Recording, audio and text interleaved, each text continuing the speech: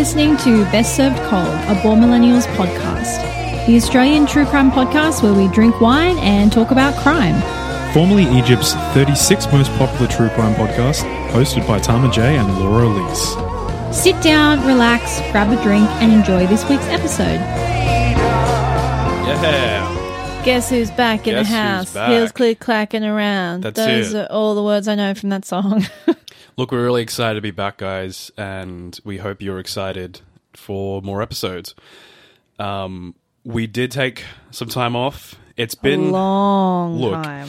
Not going to lie. It's been a hot second. It's been a very stressful, terrible time. Oh, yes and no. Like, nothing particularly bad has happened in the last months, but I feel like we both kind of well and truly burnt ourselves out, both physically and mentally last year. Especially me. I was trying to do too many things last year to fill the void of being able to leave the house. And I think we both kind of felt the flow-on effects from that. Yeah, look, post-COVID, things for everyone has been a bit hard to deal with. A lot of people have had sort of anxiety issues post COVID just due to the fact that, like, we went this entire year through a pretty surreal global thing, and now we're dealing with the ramifications of that. But also, like, still very surreal. We started this project during COVID, and it was during a time where we weren't leaving the house, and now it's like we're still in this time, but we are doing things and trying to go back to a normal life. And if you are new to the show and you haven't been with us for a while, we have full-time jobs, we have things that we do outside of the show, and we don't earn any money from this show whatsoever. So it is a difficult thing. It's a passion project. It is. And it's hard to sort of find the time and mental energy to sort of commit to it. So we're going to try our best. We're going to sort of figure it out. You know, it is what it is. For the meantime, we've recently, to be honest, the last few episodes, I lost the passion for it. I had zero passion for it. So if you are a long-term listener, thanks for sticking in there. Yep. Thanks for patiently waiting. And thank you. We got so many lovely messages on our various social media platforms saying that people missed us and they were excited for the next episode, which honestly was kind of what sparked us to start doing it again, because we were kind of like, we enjoy doing it. And obviously there's you out there who enjoy listening to it. And I don't know, I think we got caught up in a bit, like the show kind of started to actually get decent listens and we kind of got caught up in negative reviews, and I think people forget that we're just two people in our bedroom that are obsessed with true crime. We don't do it for any other reason aside from that. So I think both of us found like some negative reviews and some kind of like drama within the true crime community on Twitter that I got sucked into that was a bit bullshit. So we're back. Yeah, I can tell you, we don't give a fuck what you think of us. Yeah, and that's a great segue into the fact that if you are someone who does not like swearing in your podcasts, we do a lot of it. Do swear. So if that is not your thing, please do not tune in. But just before we get into it, sorry, Laura, I can say that the passion has come back. It's come back. And if you have noticed something weird with my voice, I do have a cold. He has a cold. It is not COVID. Thank fucking Christ. So I will have a darker, sultry voice for this podcast. But anyway, if you are new around here, this is Best Served Cold, the true crime podcast where we drink wine and talk about crime. And I've even gone back to my OG ways, and I am actually drinking wine this time. Red wine, the OG. If you've been here from episode 1, you know. I'm Laura Elise, one of your amazing co-hosts, and I'm now served with 98% more flavour. Nice. And I am Tama Toa. I slowly am dying from inside. Oh, as opposed to other episodes where you weren't? I feel like we've been slowly... Technically, we're all slowly dying inside. I'm going to be the next sort of case that you talk about. I'm just going to die in this bed. I feel like maybe one day people are going to tune in and I've actually just lost my shit and murdered you finally. Yeah. Today we're going to talk about a recent crime that hasn't even hit the news yet. It's so new. Hey, at least we'll be famous by then. Well, we got to get famous somehow. That'll be the thing that'll... Maybe that's the way I do it. Well, that's the thing that'll make us famous. And then I start a lucrative career as a author from within jail. I wouldn't last in jail. I would not last in jail. Look out, Australian true crime. I don't think we have any housekeeping or anything like that because we've disappeared off the face of the earth for like 4 months. Yeah, there's nothing really to talk about. We are in the works of ways that you, the community, can help us out making the show. We will keep you posted on that. For now, we'll probably just get right into the show. Yeah. Do we remember how to do this? It's so foreign to me now. How do we read notes? I lost my ability to read. I'm now illiterate. Yeah. No, I'm not. But I'm going to be going first this week. Now, the thing I love about this show and the fact that it is so kind of like it's just us and it's so informal and we can do whatever the fuck we want is the fact that about 6 hours ago, I was doing a completely different case. Mm-hmm. And then I stumbled across this case in my many scrolls of TikTok, which I am now thoroughly addicted to. Yep. And I was like, oh, I've never heard of that case. And I did a quick Google and I was like, oh my Lord, this is fucked. I love that. So I quickly spent several hours this evening frantically typing notes up as quick as my little fingers would type. And so we're doing a new case. I do want to say there is a pretty heavy trigger warning for this case. I know everything we cover on the show is completely fucked in some regard. But this one in particular, it's dealing with not only children but babies, like a tiny, teeny little baby.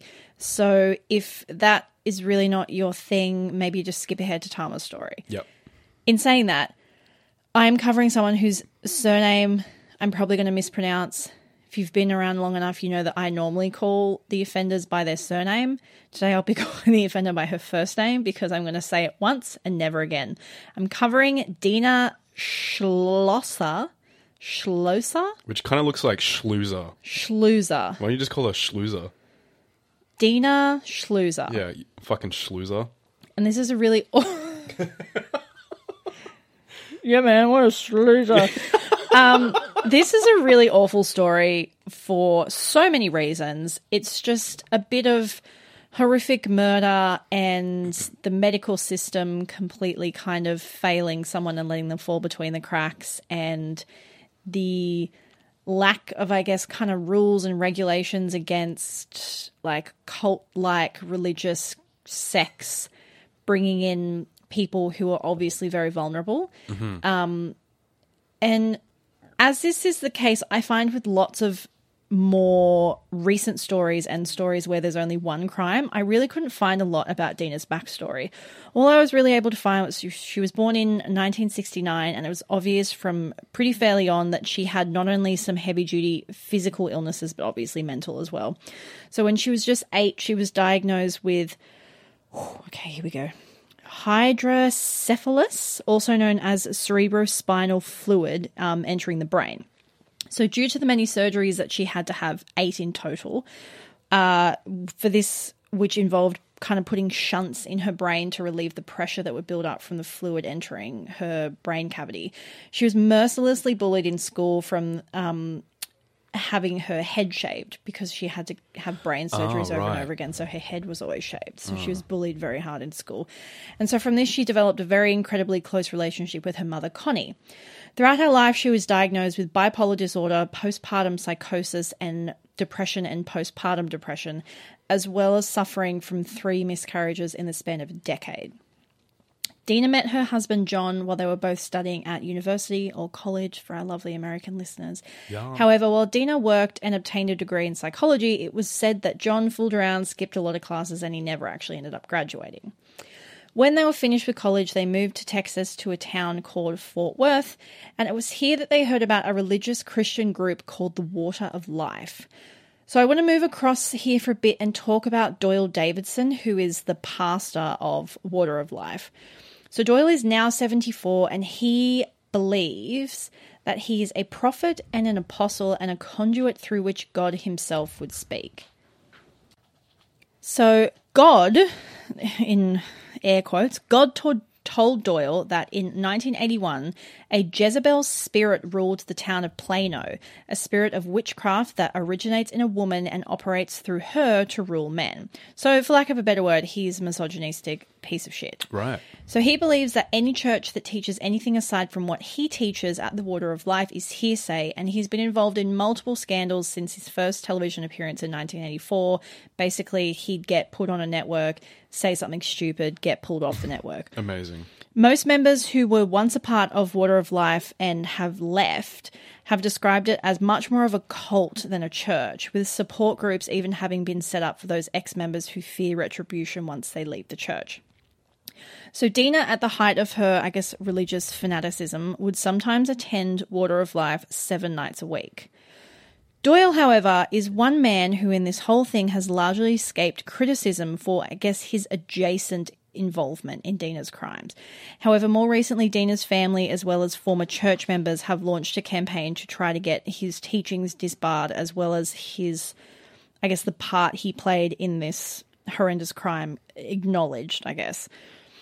Doyle's teaching not only were incredibly detrimental to basically anyone who wasn't a white man, but he also taught that medication was witchcraft.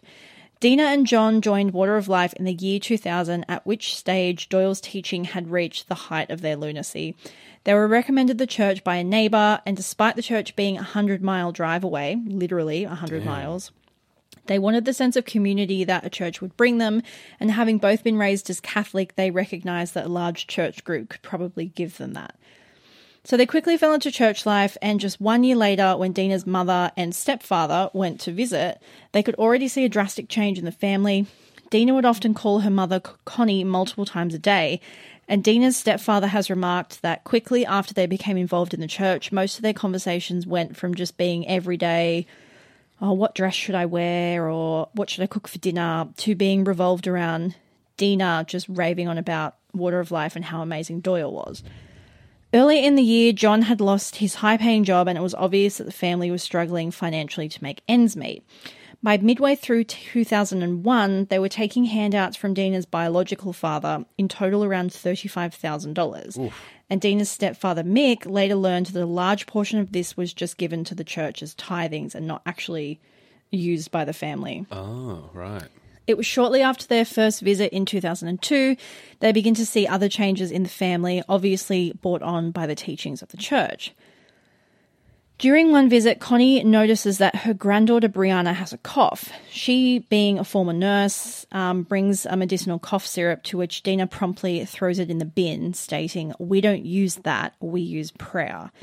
God, She also discovered that many nights the children would go without dinner due to the long hours spent driving back and forth to the church 7 nights a week. Well, so imagine you lose a finger and someone's like, "Oh, I can sew that back on," doctor. And they're like, "No, I'm going to pray it. I'm going to pray my finger back on." Yeah. Can I pray my depression away? I don't know, man. I tried for a long time. Yeah, you did. Doesn't you really work. Did. I found wine works a lot better. It does. So, just exposing myself. Damn. So in autumn of 2002, the bank forecloses on the family home and they move into an apartment complex in Plano, which is where the church was, so obviously much closer to the church. It was around this time that Dina's mother Connie's Parkinson's also escalated, and in response, Dina leans into the church even harder. After another visit in which Connie attended church with Dina, Doyle performs a, quote, exorcism to banish the demons of Parkinson's within Connie. Okay. So confident in his teachings, and this part is just so sad. Yep. So confident in his teachings that when Dina drops her mother off to the airport for her to go home that same day, she takes her mother's Parkinson medication from her and throws it away. No.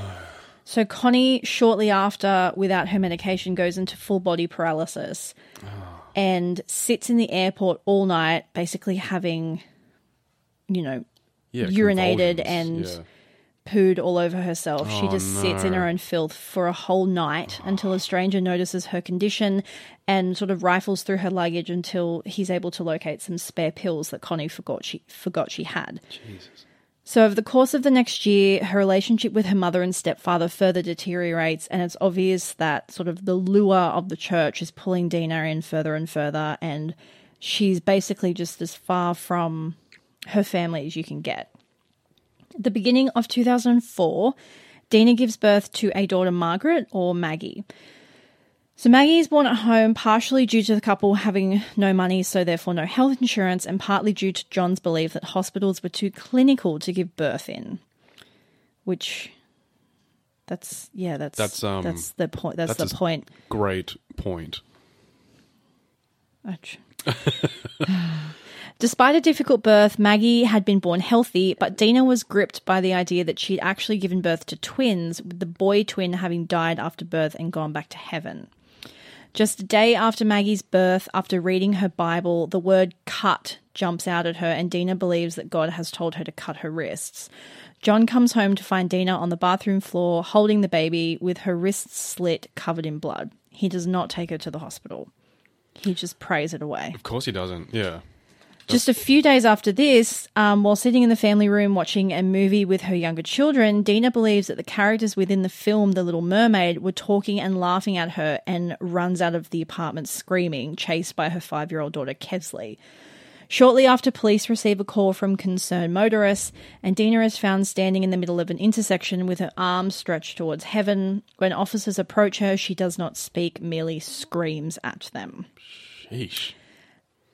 As a surprise to no one, she's then sent to Green Oaks Hospital, where she's diagnosed with postpartum psychosis, which is kind of in the same family of postpartum depression, which is a pretty common thing that women who've given birth, but obviously much more severe. Yeah, of course. John, however, believes that the hospital was confusing her religious speak with psychosis, and believes that the best place for Dina to be is at home with her family. Dina is released 23 hours later, but is forbidden to make contact with her 2 older children for 2 months, and so John's mother comes from New York to take the children away for a few months.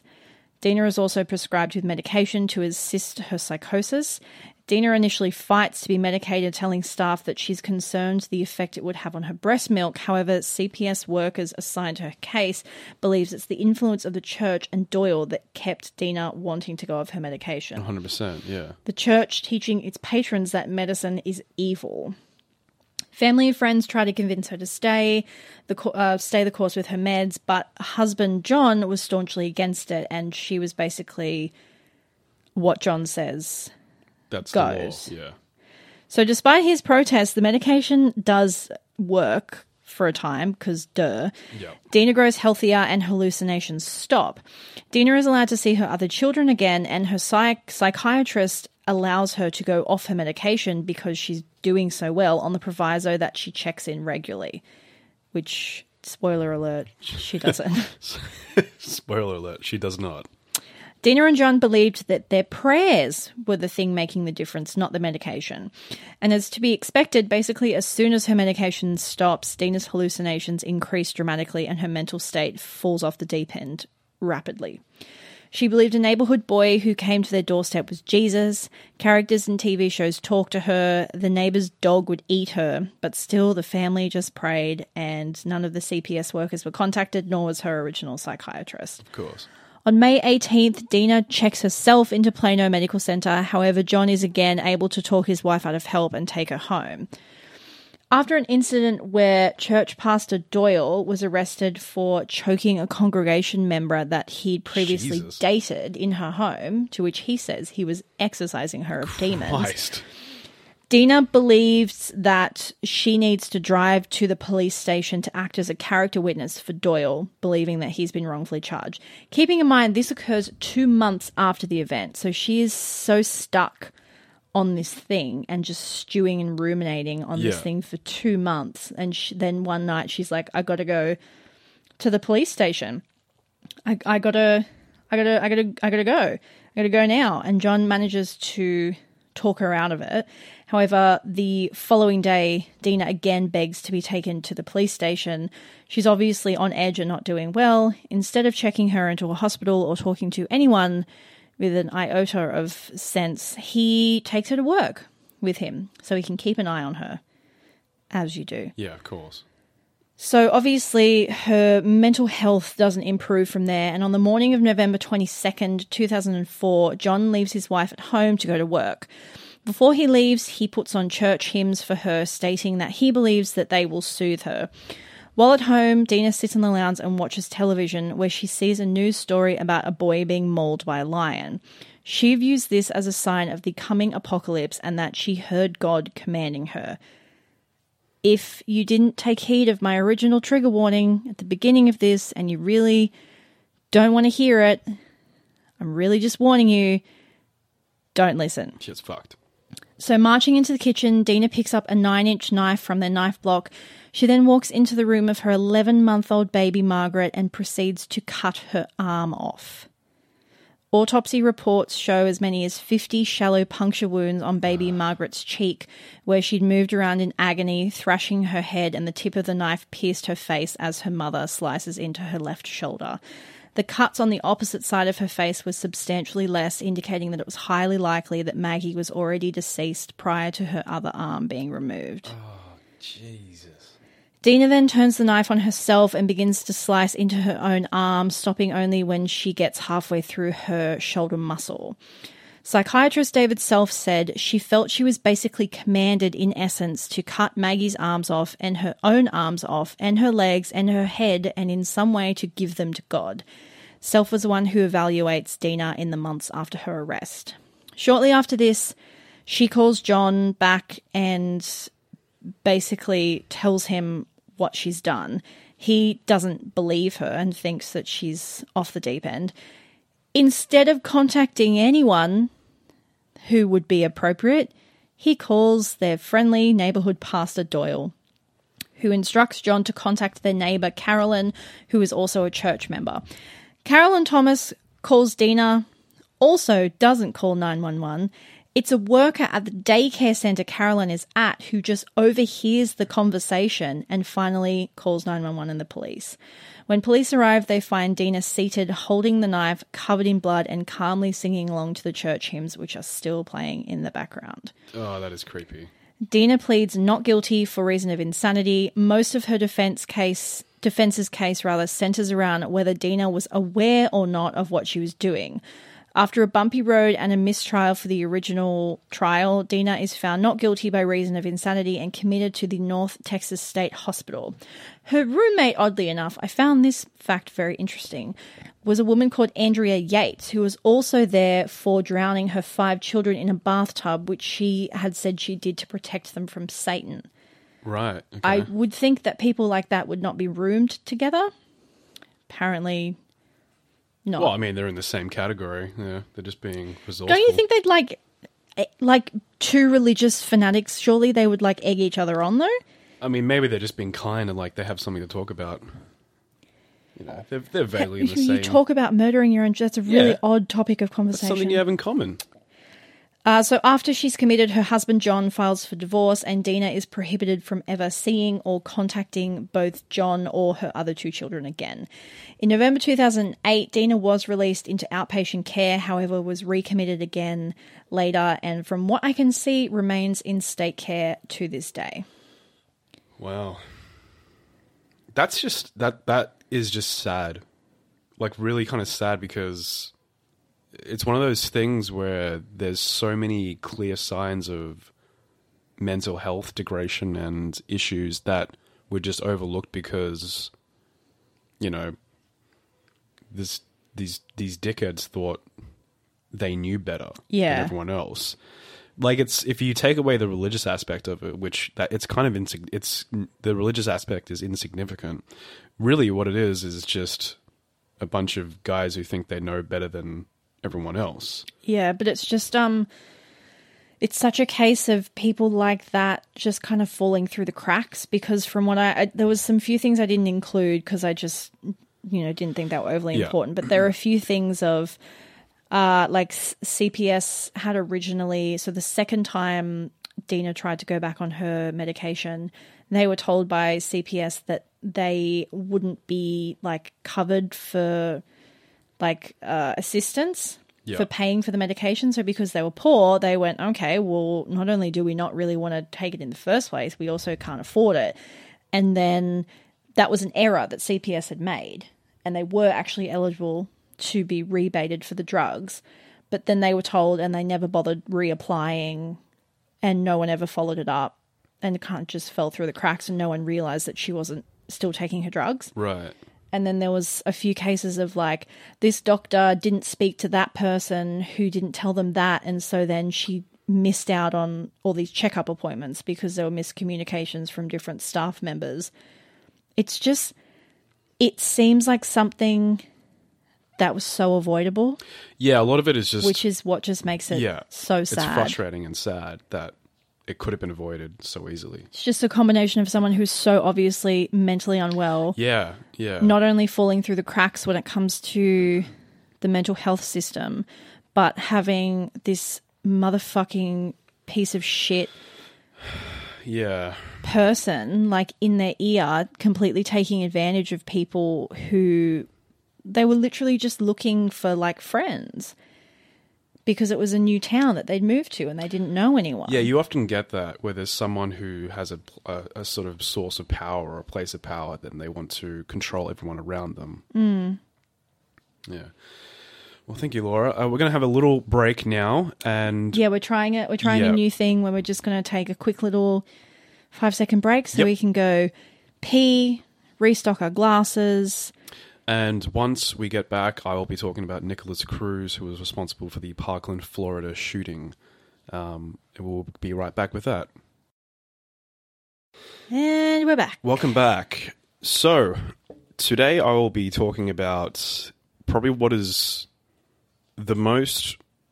I don't really know how to sort of put this, but it's one of those events in history, and especially in American history, or recent history, that kind of changed a lot of the views that we have on laws and gun control and just everything to do with politics and law enforcement. And really it was kind of an eye-opener and a life-changing event, you know.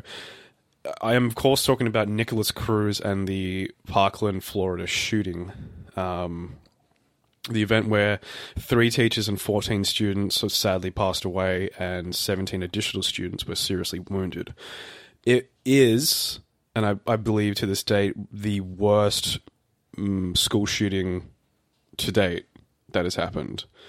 And if you remember, when this shooting happened, it was around this whole conspiratorial theory where they sent thought they were crisis actors, which I'll get into later. But again, trigger warning for this one as well if you are sensitive to school shootings, because I know it is a big thing that affects a lot of people, especially our American audiences. So if there's something that you are sensitive to, we understand. Please do not listen. However, we'll get right into it. So Nikolas Jacob Cruz, who was the student, or rather the person behind the shooting, was 19 years at the time. He was born on September 24th in 1998 in Margate, Florida. At birth, he was adopted by his adopted parents, Linda and Roger Cruz. He also had a biological brother that was adopted along with him. In 2004, his adoptive father passed away at the age of 67, and later on in 2017, his adopted mother would follow as well. Now, in 2017, Cruz is now orphaned again, and this is about 3 months or so before the actual shooting occurs. Since his mother's death, he was living with various friends and relatives, and around this time, he enrolled in the GED program and was employed at a local Dollar Tree. He was also a member of the JROTC and had received multiple awards, including academic achievement in maintaining an A grade in JROTC and Bs in other subjects. And he was also a member of the school's varsity air rifle team. Now, it seems that ever since middle school, Cruz had behavioral issues. The school he attended was attempting to get students more help rather than referring them to local law enforcement. Though over the 3 years that Cruz was transferred, over the 3 years of his middle school years, he was transferred between 6 different schools in an attempt to help him deal with these issues. In 2014, he was transferred to a school for children with emotional and learning disabilities where supposedly he made several threats towards other students. In 2016, he returned to Stoneman Douglas High School, but he was again later expelled in 2017. Now, I'm not too sure how it works, but in the Broward County school system, he couldn't have been expelled completely. So instead, they transferred him to alternate placement. The school's administration informed teachers of Cruz's threats towards other students, and subsequently, he was banned from wearing backpacks on campus. A lot of people knew about Cruz and his family, and they talked about how he abused and mistreated his adoptive mother in several different ways. This included threatening her, attacking her physically, and ordering her around, and also stealing from her. So not a very good way to treat your mother. A good start. No. He also apparently threatened his brother and caused damage to the family home. His mother knew his actions were wrong and even went as far as calling her son evil, but she never reported anything, of course, seemingly out of fear. She thought that he would not be held responsible, and reporting him would only prompt him to make her life more difficult. I also feel like you'd have a lot of, like, mother guilt. Yeah, of course. I mean, it's your son, and he's been raised without a father, you know. Yeah, it would also, I guess their behaviour would make you question a lot about yourself. Yeah, of course. Yeah. So at the time of him being expelled, a co-worker of Cruz's at the dollar store that he works at heard him talking about how his desires for attacking Marjory Stoneman Douglas High School, the school he got expelled from. And this same co-worker knew that he had been expelled recently from that school. He was talking about reportedly wanting to start fights or bringing weapons to school grounds.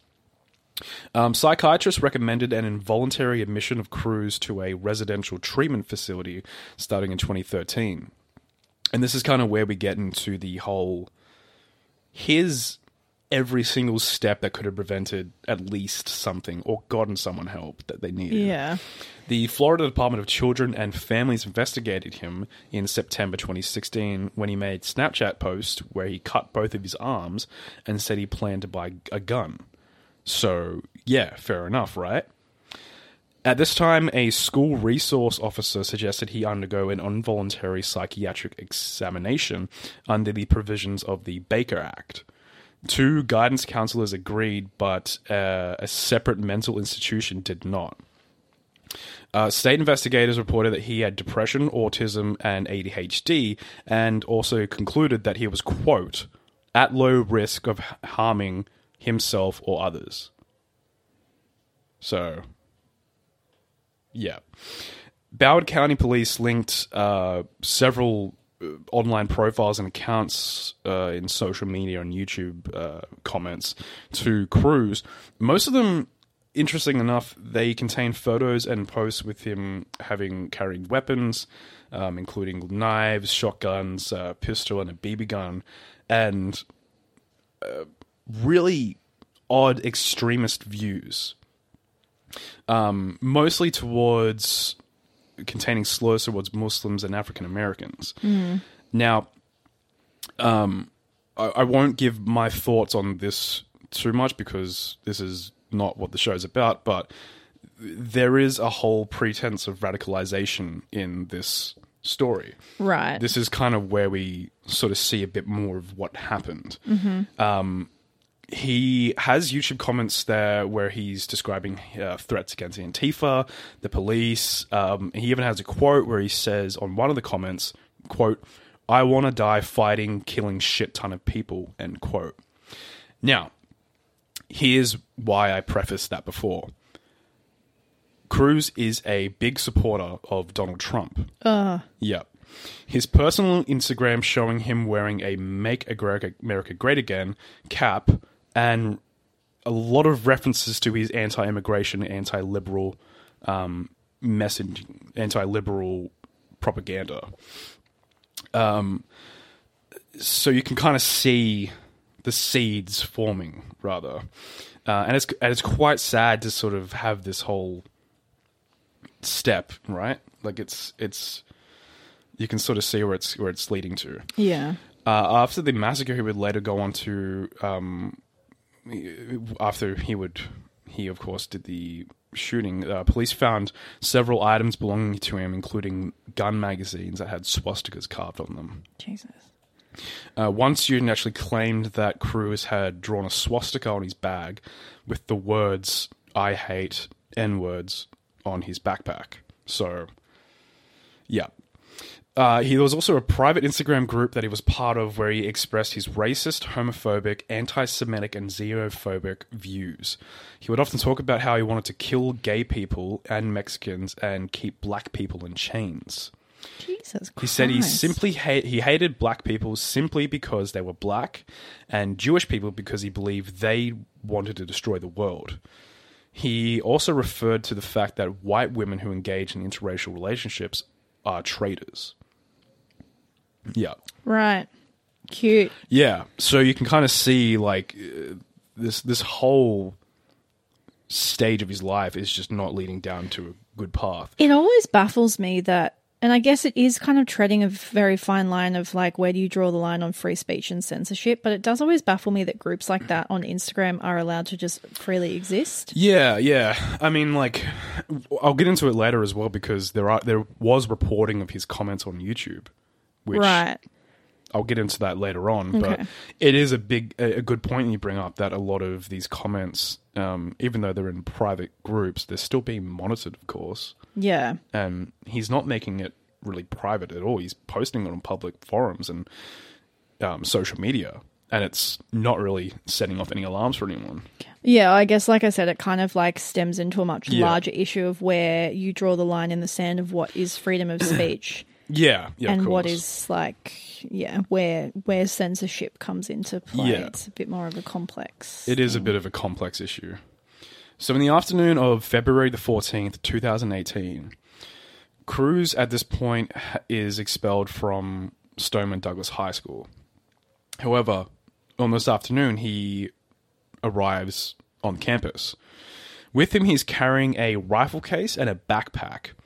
Instantly, he's recognized by a staff member who would go on to radio one of his colleagues that Cruz was walking, quote, purposefully towards Building 12. Now, this is one of the first red flags in terms of why didn't you do your fucking job? And this is the first person, and actually the first few people, that didn't do their fucking jobs. The staff member who radioed this in did not issue this as a code red, which would, of course, result in the school being locked down, and nor did he pursue Cruz. According to him, he claims his training only called for reporting threats. His colleague decided that they would hide in a closet. Instead of doing literally anything. Literally anything. So they didn't radio anyone? Nope. No code red. No nothing. Just, hey, there's a guy with a fucking case. This student who's been expelled is arriving on school campus with a large rifle case. Oh, don't worry about it. I mean, when it gets to a threat, that's someone else's job to call a code red, is what he's saying.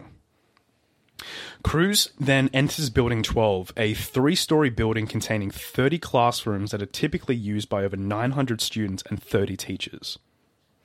With an AR-15 semi-automatic rifle and several magazines, Cruz enters the hallway and opens fire randomly at students and teachers alike, during which a fire alarm is triggered, which causes some confusion as earlier in the day there had been a fire drill. Cruz kills 3 students in the hallway and proceeds to shoot through the windows of 4 closed classrooms, killing 6 more students and wounding 13 others.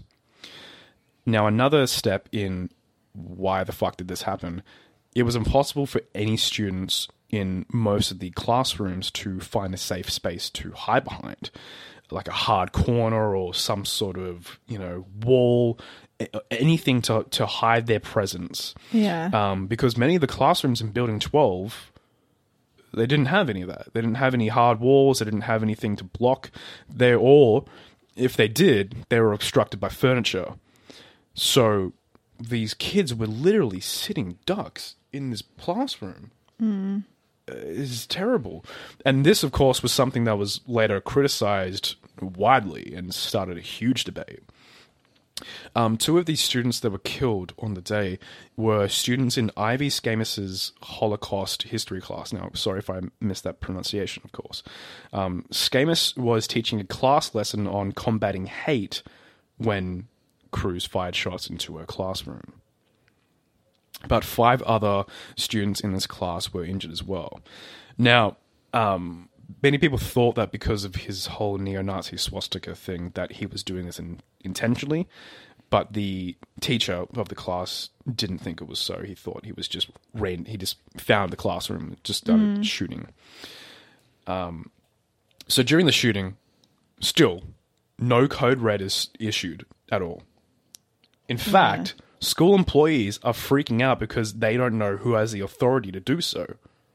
In fact, they're debating who has the authority to do so. It's not until 2:21 p.m. a staff member eventually activates a lockdown after discovering the body of a victim and hearing gunfire. Jesus. Yep. In saying that, though, I do remember there was a story that came out of... It may have even been this story. It was a school shooting in America, and I'm sure that the teacher hid the kids in a classroom and like hugged them because they all thought, and the teacher ended up getting in trouble for hugging these kids. I don't remember reading that, but I will get into some of the heroic acts that the teachers did do. It may not have been this one, but I'm sure I read somewhere that happened, and then a bunch of the teacher ended up getting in trouble for hugging the children. Yeah. So just like going back to that, like teachers arguing about who gets to, like, not... You would hope that in that situation, someone would just be like, fuck my job, I'm calling it. Yeah. But you can imagine that these people are like, well, I'm going to lose my job. And if I lose my job, I lose my health insurance. And then if I trip and break my arm, like I feel like I don't know, the whole job situation is very different in America. I think it's a situation that can be fixed in so many different ways. I think their protective laws for employees are a lot less rigid than what we have here in Australia as well. Yeah, of course. And it is a slippery slope, but it's, you know. And I've said this a few times on this show, but you look at those situations and you would pray that you would be the person that would do the right thing. But like, you never know what you would do in that what situation. happens in those situations. Like, especially if you're anxious or panicked, like your brain, they've actually done like studies on how your brain works when it's hyped up on adrenaline. And so many of your real cognitive functions just shut down because your body just goes run. Yeah. Yeah, you just never know how you'd act. Yeah. So additionally to this, an armed school resource officer of the Broward County Sheriff's Office was on campus, and when the shooting broke out, he remained outside between Building 12 and adjacent Building 7. Did he know that there was... He heard the shooting. Right. Just sort of stood there. After killing 2 staff members near a stairwell, Cruz went down to the second floor where he again started firing into classrooms, but this time didn't hit anyone. On the 3rd floor, he opened fire, killing Scott Beagle with a shot to the chest and injuring a teacher as she closed the classroom door. Cruz continued injuring 4 other students who hid in various places and then reloaded as a couple other students were fleeing the stairwell. He continued firing, killing 2 more students and injuring 2 others, both of whom were able to escape. He then moved down to the hall, finishing off students who were unable to flee. Next, he went into the teacher's lounge. He tried to shoot at the windows, but they're in Florida, they're hurricane resistant, so they were facing towards the yard. He wanted to start opening fire at the students that were running away, fleeing, but he couldn't obviously shoot the windows out. So 7 minutes after the massacre, Cruz drops his rifle and... 7 minutes? Yeah, 7 whole minutes This all happens shooting. in 7 minutes? Yeah, yeah. It goes like that, the Port Arthur massacre as well. Like you hear about all these people and you're like, oh, that was over the space of like 20 minutes. No. 7 minutes. Yeah. Fuck. So 7 minutes after the massacre, Cruz drops his rifle and blends in with the crowd of people fleeing the building. Police were searching for him for about 1 hour and 20 minutes, during which he stopped at a Subway restaurant and a McDonald's. Now, on the note of, wow, that is fucking creepy, he went to the McDonald's and sat down and had a conversation with one of his victim's younger brothers. Now, the victim is completely unaware that his sister has just been shot through the chest by the person sitting across from him. That's having a conversation with him. That's like truly fucked up. Yeah, truly fucked up. Over the radio, police in the area get a description of the shooter from obviously the CCTV footage in the school, which eventually led to an officer identifying and arresting him 2 miles away from the school. He was taken to the nearest hospital, where he was examined by a doctor for about 1 hour and 45 minutes as he had, quote, labored breathing. He was medically cleared and taken to the local sheriff's office, where he was then led to his interrogation.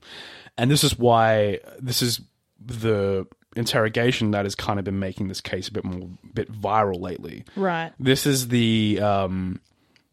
where he brings on this false narrative of the demons told me to do it. Yeah, so it's huge right now. Whenever there's a YouTube channel on that uploads interrogation footage, which I subscribe to, I watch it all the time. It was my inspiration for doing this case today.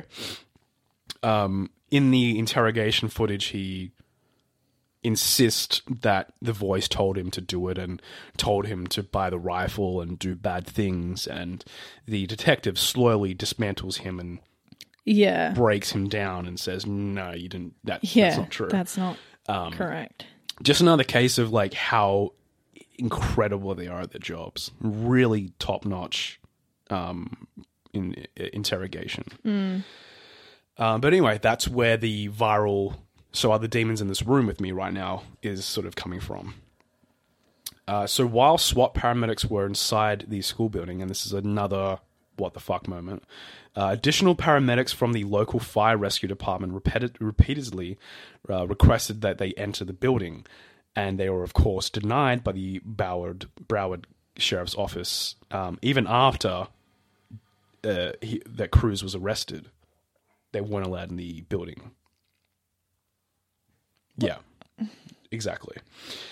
Now, I don't usually like to... Obviously, I don't want to, use the shooter's name too much, and I have been trying to use his last name as much.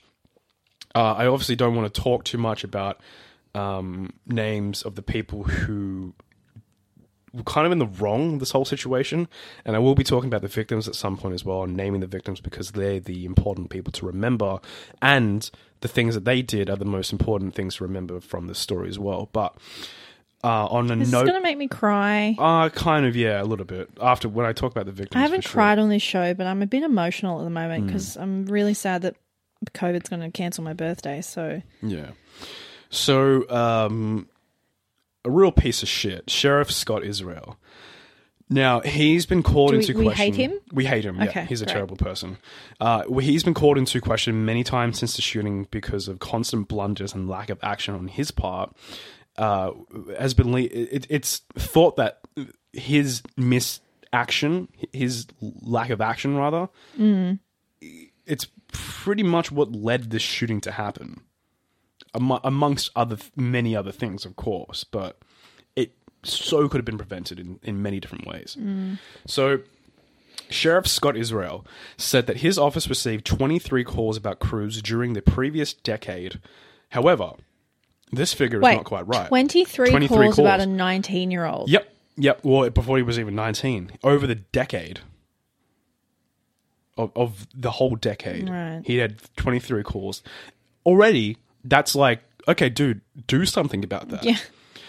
However, CNN requested to look at the public records to obtain a sheriff's office log. It was more. And in fact, between the years of 2008 and 2017, all right, not a lot of years, 45 calls were made in reference to Cruz, his brother, or the family home. 40 fucking 5. And nothing was ever done. Nothing was done. That's wild. Yeah.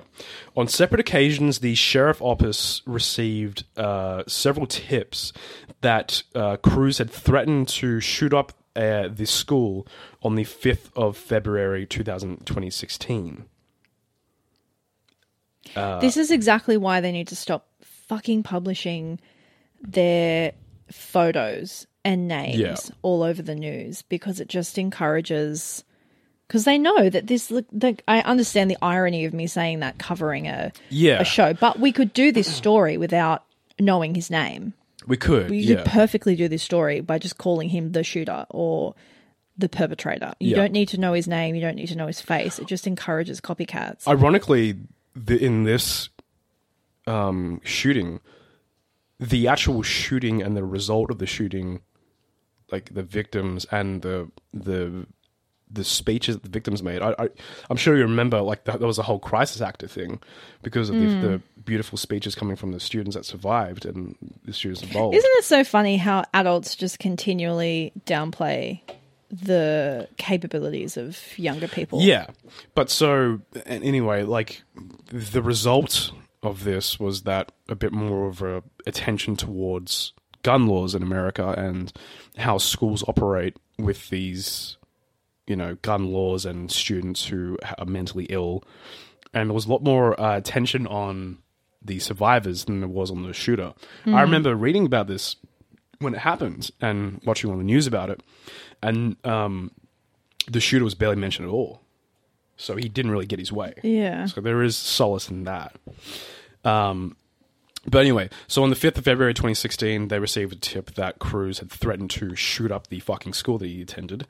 As well, on the 8th of November 2017, they received another tip that he might be a, quote, school shooter in the making, and that he collected knives and guns. On the 23rd of September 2016, a peer counselor notified the school resource officer of Cruz's suicide attempt and intent to buy a gun on his Snapchat story. If you remember me talking about that before. The school indicated that it would do a, quote, threat assessment. In September 2016 as well, 3 people, a sheriff's deputy who worked as a resource officer at Stoneman Douglas, and 2 of the school counselors stated that Cruz should be committed for mental evaluation. A year later, September 24th, 2017, a person with the username on YouTube, Nicholas Cruz, posted a comment reading, "I'm going to be a professional school shooter." The person who uploaded the video on YouTube reported that comment to the FBI. An FBI agent, Robert Lasky, reported that the agency conducted a database review but was unable to track down the whereabouts of the individual making the comment. However, this is still substantial that it's his actual fucking name. Yeah, it seems like you could relatively easily. Yeah, right? On January the 5th, 2018, more than a month before the shooting, the FBI received a tip on its public access line from a person who was close to Cruz. On February 16 of the same year, 2 days after this shooting, the agency released a statement that detailed exactly this. So the statement is exactly as follows. The caller provided information about Cruz's gun ownership, desire to kill people, erratic behavior, and disturbing social media posts, as well as the potential of him conducting a school shooting. After the investigation, the FBI said the tip line did not, quote, follow protocol when the information was forwarded to the Miami field office. Well, that's what you want to hear. Yep, where investigative steps would have been taken. So again, it's just like, cool. So, the FBI are like, hey, you guys need to fucking do something about this. And they're like, yeah, no worries, bro. Don't worry about it. It's bullshit. Yeah. It's literally infuriating how many red flags and clear signs that presented themselves were, and yet Israel and other members of the Broward County Sheriff's Office did fucking nothing to prevent this massacre from happening, and to get Cruz the obvious help that he needed to prevent this from ever happening. Obviously, he was a neo-Nazi, an extremist, and a fan of the Columbine shooters, but, obviously getting the shoe in there beforehand could have prevented all of this. And obviously after the shooting, there was a lot of negative attention around the sheriff's office, with many people calling for Israel's resignation as more and more information began to pile up about his incompetence. Since the shooting, Israel has declined to resign and refuses to take any responsibility for his role in failing to stop Cruz before the mass shooting took place. Of course he does. And to top it all off in his shitty little dumbass ice cream cone, Israel described in an interview with CNN that his leadership at the department is, as quote, amazing. So yeah, fuck him. See, I wish I had the confidence Delusion. of an average middle-aged white man. Yeah.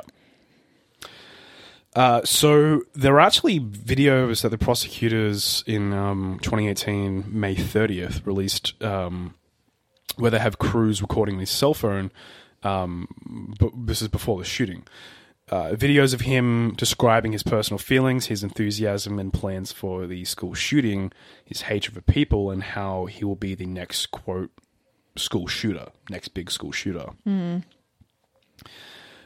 So just to go into a bit more on the conspiracy theory. So there was student David Hogg was one of the many students that, you know, had a speech about the school shootings and how change needs to happen. And the only really response he got, apart from, you know, a lot of love and respect and support, he also received a lot of false allegations of being a crisis actor. So there was a whole conspiracy theory of how the Parkland, Florida students were crisis actors sent there to dismantle the NRA.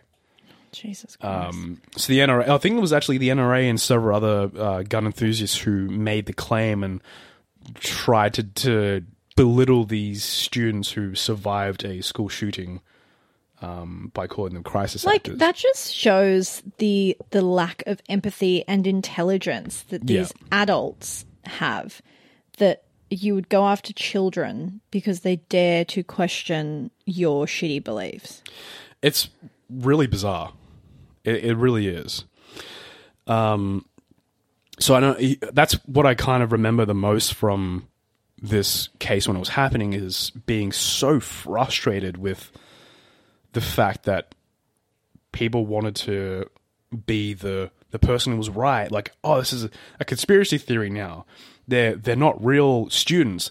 They're just trying to take away our guns and our rights. Yeah. No, there's a clear issue here that needs to be solved somewhat. But, like, also, why do you need them? Yeah. Do you know what? We haven't had guns in Australia since 1992. I have not ever touched, seen, or looked at a gun. I am not wanting. I am not lacking. Cruz legally bought an AR-15 semi-automatic rifle. But see, that's the bizarre thing about America. If someone were to say to me, I want you to illegally buy a gun, I wouldn't even know where to start. Yeah. Like, that's the thing. If you were to be like, go to America, buy a gun, I'd be like, okay, I don't really know where to start, but I'm pretty sure I can go to Walmart. Yeah. You ask me to do that in Australia, I'd be like, I don't know. I have no clue. The thing that frustrates me is, so look, I'm not anti-gun. If you want to have a gun, I think you have a right to own a gun.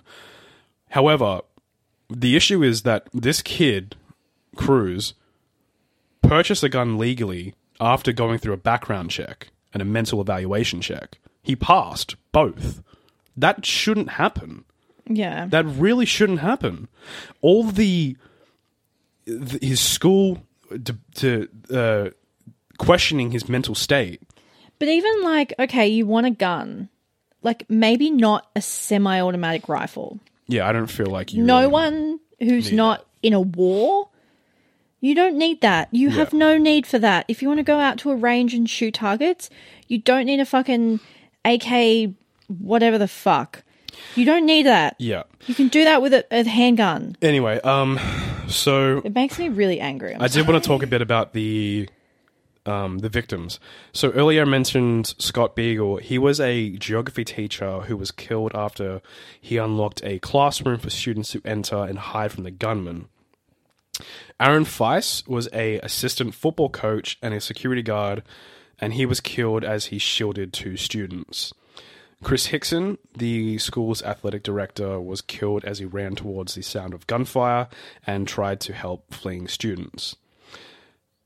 Peter Wang, who was also a student and also a member of the JROTC, which is the Junior Reserves Officers Training Corps, which also Cruz is a part of. He was wearing his uniform, holding doors open so others could get out more quickly. He was unable to flee with the students when Cruz appeared and shot him, and he was fatally killed. Many people who would later read the story about what happened commended his actions and described him as a hero. A White House petition was circulated calling for him to be buried with full military honors because it was part of the Junior Reserves Officers Training Corps. At their respective funerals, Wang, Aliana Petty, and Martin Duque were all posthumously honored by the U.S. Army with the ROTC Medal for Heroism. And this was going to make me cry. Yeah, it will. Wang was buried in his JROTC Blues uniform. Oh, stop it. On February the 20th, he was given a rare posthumous admission to the United States Military Academy. A real hero. Alyssa Aladef was the captain of the Parkland Soccer Club.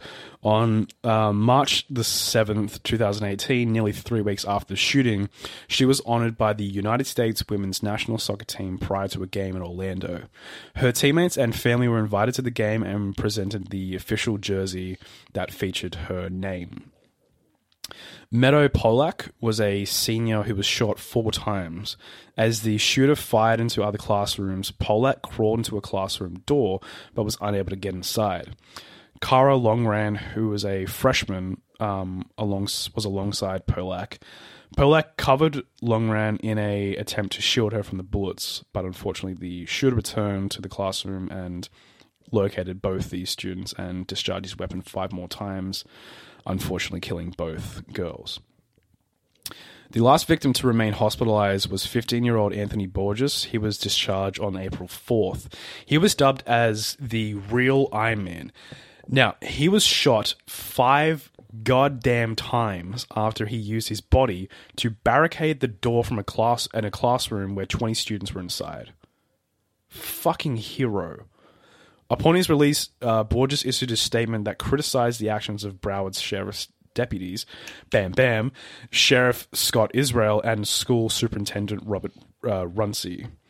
His family has filed notice of its intent to sue the school district for personal injury to cover costs related to his injuries and recovery, and Borges was honored with a humanitarian award at the 2018 BET Awards.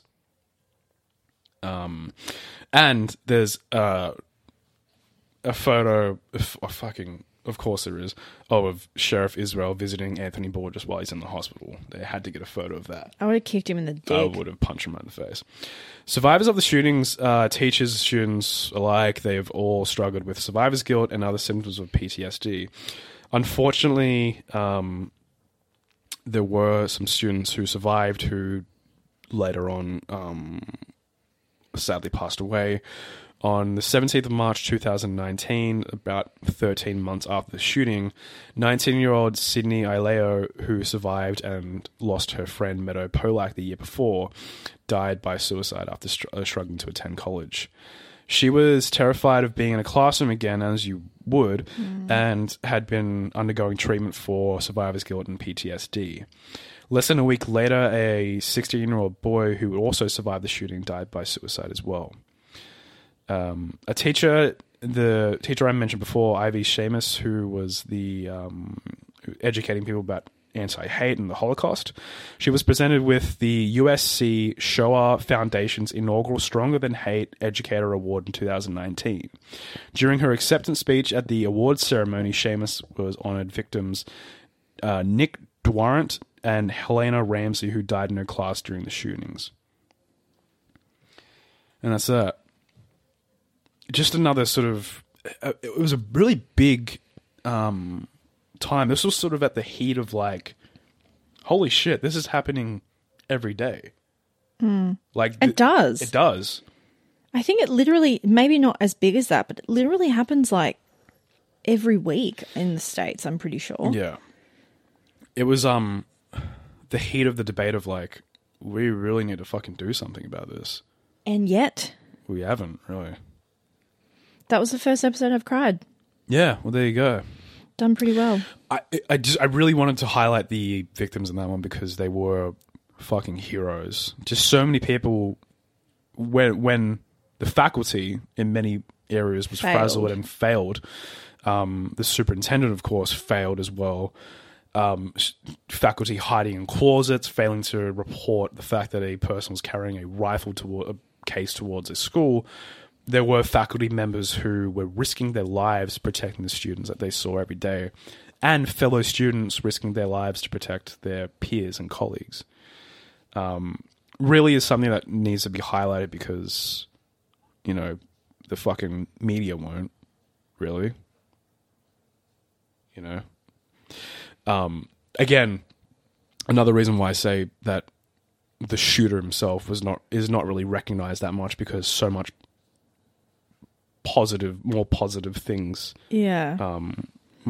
derive from you know, the victims' recoveries and their stories. It's just so wild that children can't go to school and feel safe. Yeah, I mean, I can't even imagine what it's like to be a middle school or a high school in America right now. It's got to be frazzling. Yeah, like how are you going to focus on school when you're probably worried that literally any second some person could come into your school and shoot you? Many of his peers would like talk about the fact like, we think he's going to be a school shooter. Yeah. If anyone's going to do it, it's going to be this guy. Yeah. You know, he's been held back. He's been suspended. He's been expelled. He's going to come to school. He had previously had fights with one of his friends who over a girl, and he lost the fight. And everyone was like, this guy's been expelled. He lost a fight against another person over a girl. Like, this is going to happen. Yeah. You need to take accountability. That was full on. Yeah. That was a good one. Yeah. You made me cry. Yeah, I did. I really did. You know, I would encourage people to read more about the victims because it is a very good read about a lot of heroic actions and the victims who survived as well, who went on to make amazing speeches. You know, who sadly a lot of which had to delete their social media accounts because of a lot of backlash and hate they received from NRA fans and gun enthusiasts and whatnot. It's unfortunate, but I encourage you to read more about it. And I hope you guys enjoyed the episode. We are glad to be back. You know, we love doing the show, and it is good to have that passion back again to want to tell these stories. Yeah, and I think our plan moving forward is to just like avoid looking at reviews. Yeah.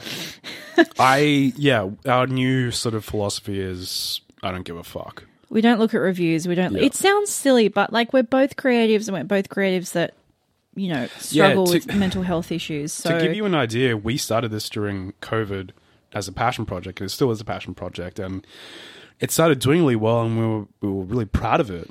And to have people dismantle that over trivial things like swearing or, you know, the drama between other shows. Yeah, like questioning our journalistic integrity. Yeah, and we're like, we're not journalists. Not fucking journalists. We've never claimed to be. We're two fans of true crime who wanted to make a show. We're literally sitting on our bed right now. There is no journalistic integrity to this show. But that's also why I think the show has done pretty well, is because we're just people like you who are listening right now. We're not journalists. We're not anyone special. We're not even really. We just have fucking Google. People. We find stories that are interesting to us. We research them through the time that we have, and we talk about them. And that's why you probably enjoy listening to the show, is because you're like us. We're not any different to you. And we that's are the just thing that like always baffled me when people try and tear you down by being like, oh, if I wanted to read Wikipedia, I just Google it. Okay. Do it then. Go Google Yeah. it. Go do it. Yes, you Yeah. can find everything we talk about on the show on like Wikipedia or like the first page of Google. Like, yes, Yeah. we've never denied that. When we have the time, the money, and the resources to hire people to edit our podcast, to do the research notes for us, whatever, then yeah, fucking hell, we will do a better job with that. But as it is right now, we're doing the best we can with the time and resources we have. Exactly. You know, We like just do it because it's fun. Yeah. So stop making it not fun. exactly. And to all the people who have supported us and like listening to the show and have Yes, given us such enough a warm negativity. welcome, we are so thankful, and we want to just focus on you On people, you guys, on the nice people 100%. that like to listen to the show Yeah. and send us messages and send us photos of your Yeah.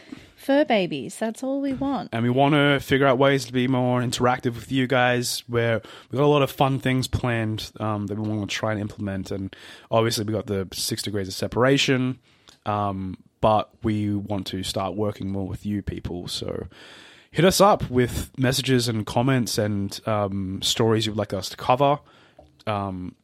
Anything you want to talk about, even if you're just having a shit day, let us know and we'll send you photos of our cats. Yeah, I'm a Cancer, so Yeah. I'll be your therapist. Yeah. Why pay for therapy when you have me? Exactly. Speaking of, it is Cancer season, so buckle in, bitches. It's time to cry. Yeah. As I already have. Yeah, Laura already has. I already have. I've cried twice today. And that's why, because it's cancer season. It's my birthday in It is. 4 days. Everyone wished Laura a happy birthday. This will whoop. come out Wednesday. my birthday's on Saturday. This will come out the Tomorrow. 23rd. Laura's birthday is The 26th. 26. So wish I'm very Laura excited. happy birthday when this episode comes out. I'm just like holding out for those COVID numbers to stay Yeah. down. We've had like a small outbreak Yeah. in Sydney, and For people who aren't in Australia, it's had that looking little- potentially like we may get a snap lockdown again, Yep. which is not what you want to hear 4 days before your birthday. I mean, it is what it is. If it happens, it happens. But I'm just like putting it out, good vibes in the universe, Yep. manifesting low case numbers. Hell yeah. Because I bought a new dress. It looks really good on me. I want to wear it. I want to get drunk with my friends. Yeah. I'm fairly easy to please. That's it. All right. And on that note, I suppose we'll. Are we ending it? I think so. I feel like we haven't rambled. We usually ramble a lot more at the end. Sure. What do you want to ramble about? I have no idea. Right. If you want to ramble about podcasts, I've been listening to the Office Ladies. Yeah. Big fan of The Office, one of my favorite shows, and recently found the Office Ladies podcast, and it's incredible. I love it. All the little tidbits you learn about the show. Like I said, I'm a big fan, so learning all those like little hidden things is really fun, and sort of making my way through the catalog. It's like they go through every episode as each episode of the show. So like the So pilot. I wonder what they'll do when the podcast will end, I guess. I suppose when that'll be it. Yeah. Yeah. I mean, it's been going since 2019. Yeah. It's been going since 2019, and they're only up to the weight loss episodes, I think. So what's that, season 4? 4, I think, yeah. So they've got a long way to go. You know. We've finally started D&D. Oh yeah, we started D&D. For anyone, we're toying with the idea of doing a D&D podcast, Yep. potentially, but that would require the rest of our crew being on board, and we haven't actually discussed the idea with them at all. And I also don't know how it would work, but I think it would be fun, and I think if we're just chucking mics up and just being as is, I think it would be really fun, but you know, we'll see. We'll see Yeah. what happens. Yeah, but it's a lot of fun. We're enjoying it. Tama and I have been wanting to play D&D for about 2 years, and we've just not been able to find either people that are close, that live close enough to us to, you know, be able to do campaign nights with them fortnightly, or we've got friends that are already playing and have been in the middle of campaigns, Yeah. so you can't really just like tack yourselves on. And we finally found the perfect little group of weirdos just like us who we're doing D&D with fortnightly, and I'm so excited, and my soul is so happy, and all is well in the world. Yeah. Do we want to give a word of the day? Like how we used to do that? Oh, yeah. Pumpernickel. Pumpernickel. The word of the week is pumpernickel. Send pumpernickel in to let us know you've listened all the way to the end of the show. Send it via Twitter, Instagram, Facebook. We would love, as much as we said that we weren't going to watch downloads or listen to reviews, we would love to like have our triumphant return be a big one. So if you feel like sharing the episode on your socials, we'd very much appreciate that. Get your mum, your dad, your brother, your sister, your auntie, your uncle, your cousins, your nieces, your nephews, your dog and your cats to listen. Everywhere you buy pumpernickel bread what is from. A pumpernickel? I said I don't even know what it is. I think it's a type of like bagel. Seed? I think it's a bagel. It's a flavour, isn't it? Isn't it a seed? No, I think it's pumpernickel is like a flavour of bagel. It's like the type of flour and they use, I think. Google to the rescue. I'll have a answer for you in a memento. I think that's what it is. Pumpernickel bagel sounds about right. Pumpernickel is a dark, dense German bread made from coarsely ground wholemeal rye. Yeah. There you go. So it's a type of bread. Yeah. We learn new things every week. Of course. But yeah, if you do feel like following us, I'll be back on my meme game from tomorrow. So we are the BSC podcast on Twitter, Facebook, and Instagram. And I've been toying with the idea of doing a TikTok, but also don't know if I can be bothered. So we'll figure it out. We'll see. I also need to get a new phone because the camera on my phone sucks. Is crappy because my phone is like 5 years old. Maybe I'll do the TikToks. Maybe. Ooh. Well, we could at least use your phone. Yeah. I wouldn't mind doing some TikToks. They're good fun and it's scarily easy if you get like one viral video to just kind of go off. Yeah, maybe we should get back into that. We should. It was fun. That was another thing we did in lockdown that we don't do anymore. We used to do little corny TikToks together. Yeah, we're going to start getting back into stuff like that. I think, honestly, I feel like we both kind of just lost our personalities a little bit at the start of the year. Like we were both very enveloped in getting back into day-to-day life. I had a lot of family drama going on that kind of took up a lot of space in both of our lives. And then I think we were just kind of recovering from that. And I feel like we're both kind of rediscovering our personalities. Like it sounds really cheesy and corny, but I do feel like when you're so overwhelmed by your everyday day-to-day life and you're so caught up in just kind of getting through each day, you don't have time to kind of do those little things that you enjoy that kind of make you. Yeah, yeah. I think what it is that we got sort of back into the routine of like everyday life, like you said, and it became like we have all these things we want to do, but mentally it's hard to find the space for it. Where I think we recently have been like, well, why... We have to make space for it. But like, why do we need to focus all our mental energy on things that we don't like doing or that we don't necessarily need to focus all the time on? Like if we're exhausted from, our day-to-day, routine, like I said, we have... We don't earn any money from this stuff. We have our own jobs that we do. Why can't we afford to spend more mental energy on the stuff we like doing? Yeah, exactly. You know what? Fuck it. Let's do it. So, with that new disposition, that's... new outlook on life. Where we're at, yeah. We're bigger and better than before. Yeah. Why do I feel like that's a song? Bigger and better than before. Is that a song? Did I just make that up? That's going to be our new theme song. Just me singing in that voice. Yeah. Bigger and better than before. All right, I think we should wrap up because I am dying. Okay, fair enough. I've been coughing way too much in this episode already. I apologize for that. I am a shell of a man. Man flu. Yeah. It's a real thing. It's a real thing. I'm somewhat of a man, but I have man flu. Pathetic. Yeah. Pathetic. I'm a zesty straight boy. All right, and on that note, word of the week is pumpernickel. Shoot us a message on social media. We are at the BSC podcast on all things social, and we promise, I swear on the ring. Oh, on the ring. The one ring. The one ring. The one ring to rule them all. Yes. We swear we will be back next week. Yeah, we will be back. Because we dropped one episode after being gone for 4 months and then never dropped another one. Yeah. Oops. Sorry. We're back for good, I promise. Oops, my bad. What a cock tease of a podcast we are. Well, look, man, fucking... We literally did. We disappeared for 4 months, dropped one episode, and then disappeared for like 5 months. Look, we got to, treat them mean, keep them keen. Is that how it works? I don't know. Apparently. I'm not that much of a straight guy, to be honest. Yeah, so we had one episode on the 28th of October, one episode of the 17th of March, and then we haven't done anything since then. Yeah. Oops. But yeah, that was the idea. We kind of like got that at a point where like, yeah, I think we did that first episode and we were like, this isn't fun. Yeah. But now we've like gotten back into it. The groove is back. We're kind of like reformatting things a bit, and the boys are back in town. Yeah, that's it. Fuck yeah, Queen. On that note, we'll see you next week. Arrivederci, Roma.